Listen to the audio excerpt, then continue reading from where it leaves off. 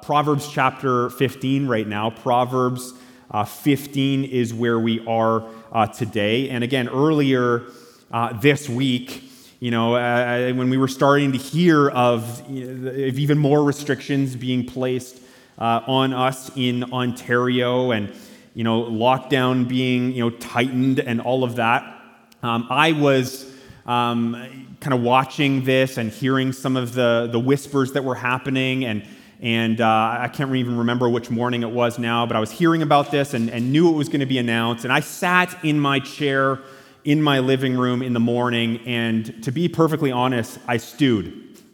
Okay, I was inside, that's how I was feeling. I was straight up grumbling, I was complaining, I was sour about all of that, and then in short order, the text started to fly, right, among different people who are, somewhat like-minded, I think, in this, and certainly there was complaining and all of that. Well, just moments, literally moments after I finished my little venting session, if you will, I went upstairs and I popped my computer open and I went to the preaching calendar to kind of wrap my head around what's the sermon going to be about this Sunday. And lo and behold, it was called Watch Your Mouth. Okay, so I read that and I was like, ooh, right, that one stings a little bit because 2 seconds ago, my mouth, my heart, my mind, my attitude, not exactly in the best place. And so I would say a message like this, I'll speak for myself, but I'm sure for many of you, timely, I think. Okay, our verses today talk about the power of the tongue. Okay, the power of our words as we interact with each other. Okay, and as we interact with the various issues and circumstances that you and I face. Now, this is all directly tied to the topic of wisdom as we have been exploring it through the book of Proverbs. All right, so we had our Easter series. Now we're jumping back into Proverbs, and here's our main idea today. You can jot this down. It's the words that I use are a direct indication of the wisdom I possess. Does that sting a little bit? Right? If you and if we're prone to popping off verbally, okay, which I have just admitted I do, right? I've done, right? If we use words to cut people down to size, if we're argumentative type people or straight up combative, we love a good fight. Okay, this goes for not just face to face, but also how we handle ourselves online, right? A lot of gutless weasels out there, let's be honest, online with, no profile picture and just jumping into the comments section to eviscerate people, right? If we're like that, right? If we're like gossipy type people, love sharing bits of information with other people to make us feel powerful and to tear people down. If it's something like foul language, and that happens to be a struggling point for us, if it's just, again, the complaining, the negativity, again, it's easy to be like that in our world. Okay, if any of that is our struggle, and I'm sure if I asked you to be honest about that and put your hand up, we would all have our hands up. Okay, if that's us, I'll just come out and say it here. If any of that is the case, we are simply not as wise as we'd like to think we are. Okay, that according to the scriptures, right? And so I think about all of this, I absorb all of this, and all I think is like, man, God have mercy.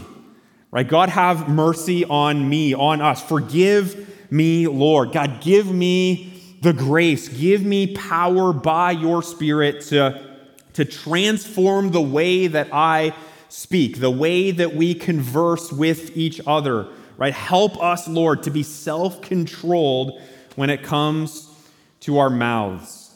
All right, so let's look at the verse here, or starting in verse 1. We're going to look at the first 4 verses of Proverbs 15. But here's how it begins. It says, a soft answer.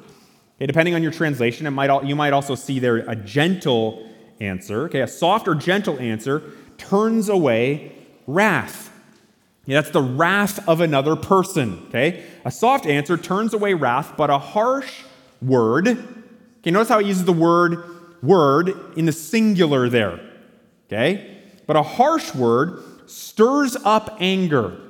Okay, that harsh word there literally means a word of pain.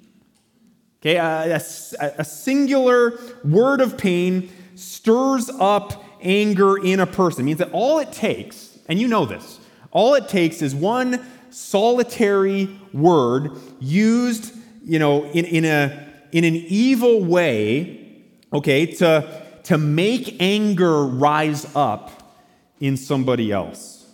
Okay, in a person, right? We know this. We've, I'm sure, been on the receiving end of that. It doesn't take a lot of words to just carve somebody, right? And you know this as well. You know, especially the people that we know the best and love the most, we know them the best. We know exactly how to hurt them, and sometimes it just doesn't take much, does it? Right?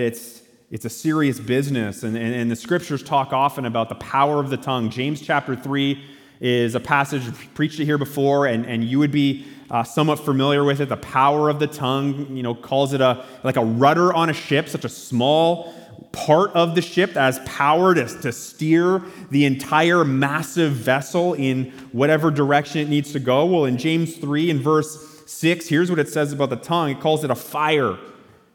A fire, a world of unrighteousness. The tongue is set among our members, among our other body parts, staining the whole body, setting on fire the entire course of life. And then this, and set on fire by hell. Right? That is heavy, punchy, hard-hitting language there. I mean, again, it just shows us how seriously the Bible, God himself, takes the matter of our words. Okay, but let's keep going here in Proverbs 15, verse 2 now. It says this, it says, the tongue of the wise commends knowledge. That word commends there means dispenses. Okay, pours out knowledge. Okay, or literally it's just saying it uses knowledge rightly. Okay, wise people use knowledge rightly or use knowledge well. It says, but the mouths of fools pour out folly. Okay, no surprise there. Folly meaning foolishness. Now, verse 3, and this is kind of interesting here, it sort of appears as though the author is now shifting gears to a different topic. Right? We know that in the Proverbs, he tends to do that. He'll talk about one thing for a few verses or a couple of verses or whatever, and then shift on to something completely different, and then way later he'll come back to that topic. And so this gives the impression that he's shifting gears, but he's really not. I mean, I think we'll get this as we see it. Here's what it says, verse 3. It says, the eyes of the Lord are in every place, keeping watch on the evil and the good. Okay, so the Lord's watching. Okay, but then verse 4 helps us kind of understand verse 3. It says, a gentle tongue, back to this, is a tree of life. Okay, but perverseness in it, important two words there, perverseness in it breaks the spirit. All right, so if you take these two verses 3 and 4 together here, it's saying that the Lord sees, okay, and he knows what's truly going on in our hearts when it comes to the words that we use. And so according to this verse here, verse 4, it is very possible for you and I to demonstrate optically, audibly, visually, okay, a gentle tongue. We can come across gentle. We can have the right and proper tone. We can look as though we are being kind. But if you have an ESV study Bible, there's a great note in there about this verse. I really like it. It says that sometimes gentle speech can be used to perverse or to mask perverse intent, crushing the spirit and causing injury. See, sometimes gentle speech can be used to mask perverse intent, and in the end, crushing the spirit and causing injury. Which I think, and this is helpful to us, it helps us to go just a little bit deeper, behind, get down into the roots of of what's really going on behind our words. Okay, it's not just the actual spoken language that comes out of our mouths when we talk. Okay, God is also very concerned with the intent and the motive and the purity of the heart behind the words that we use. Okay, I was thinking about Luke chapter 6 today, and the words of Jesus. Let's get this on the screen here. This comes from verse 45. This is what he says, and you'll know it. Okay, he says, the good, okay, or the righteous person, out of the good treasure of his heart, okay, notice how it talks about the idea of the heart here. Okay, out of the good treasure of his heart produces good. Okay, and then the flip side, the evil person out of the evil treasure, meaning of his heart, the evil treasure of his heart, produces evil. Okay, and then this part right here, write this down, okay? For out of the abundance of the heart, the mouth speaks. Okay, what this shows us here in the text is that taming the tongue, okay, it isn't just about behavior modification. Okay, that's not what God is going for. That's not what we as Christians are to devote our lives to. You and I don't simply need to behave better.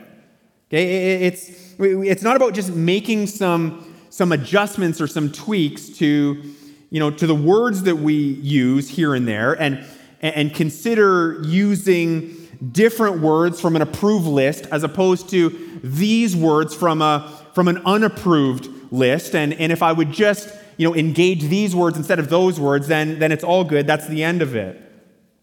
No, it's not about replacing foul words with more Christian-approved words, if there was such a thing.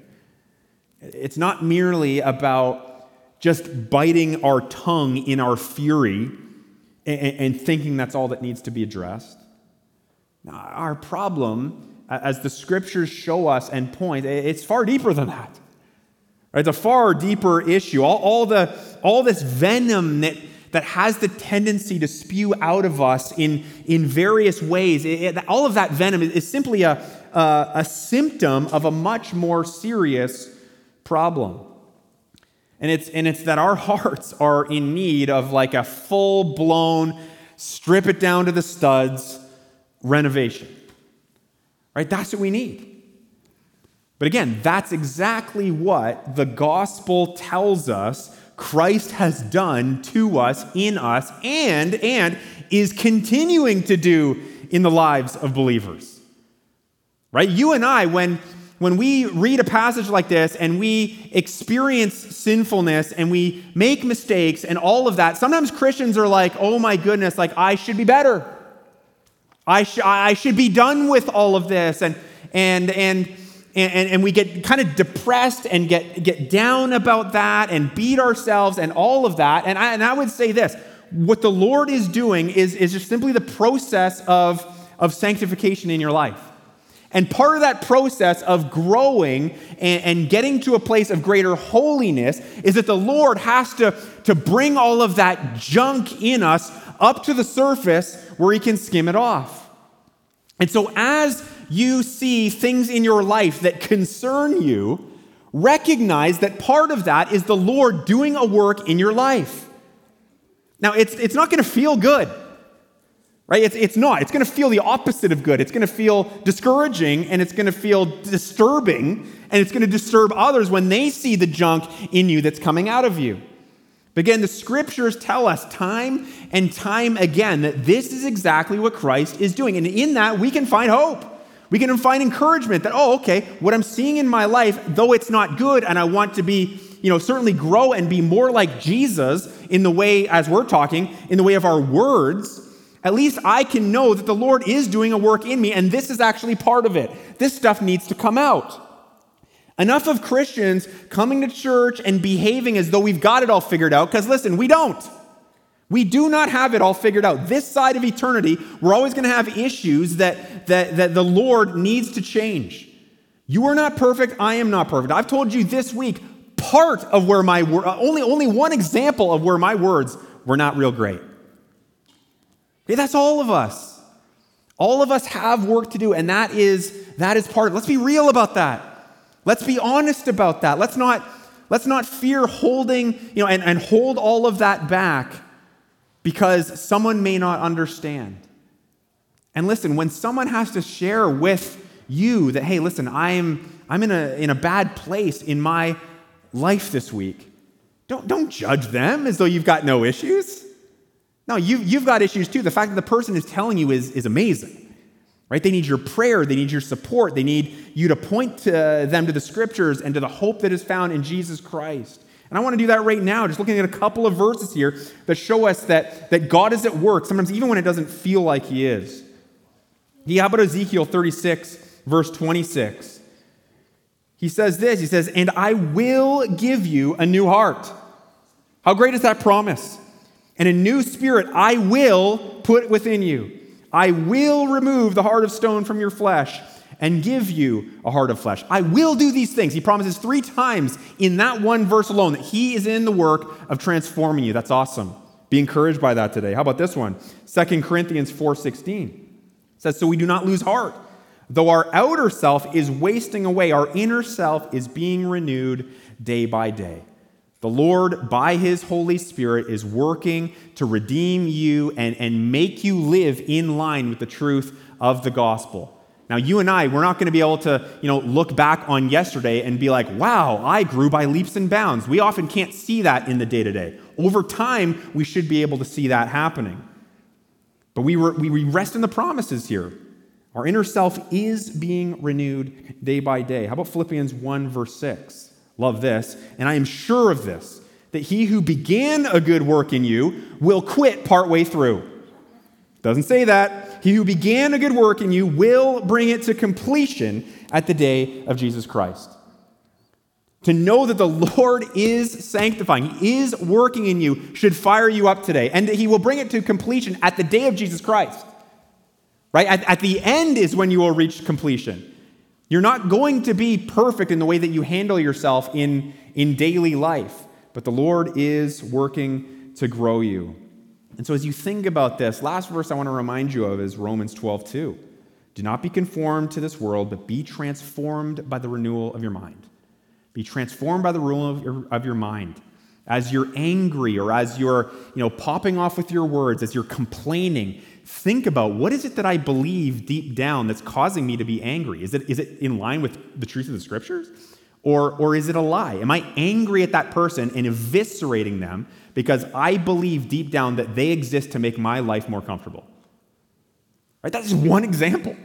Like that's some deep stuff there, but it's being transformed by the renewal of our mind. Believe what is actually true, and the heart begins to change, and our words begin to change. If you have a pipe burst in your house and water is spraying everywhere, you're not going to be like, "Hey, grab the paper towel and let's start dabbing up this flood." No, you're going to get right down to the pipe and make sure that gets fixed. Be transformed by the renewal of your mind. Let's go after the heart. Let's allow the Lord to go after the heart. As our hearts grow, as our hearts change, as God promises to do, then our words are transformed and they become real, they become authentic, they become life-giving. And so listen, I want us to pray right now. We're going to take a few moments to pray in the groups that you came with, or you can pray individually. We'll give you, 5 or 10 minutes, and once that time is done, you are free to leave, and we ask that you kind of make your way outside and all of that and congregate all out there. That would be really great. But let's go to the Lord and pray. There's going to be some prayer requests to kind of help you kind of frame this up as you pray before the Lord. But let's bring the area of our words and the heart behind that before him and ask him to do a great work. Let's go to prayer now.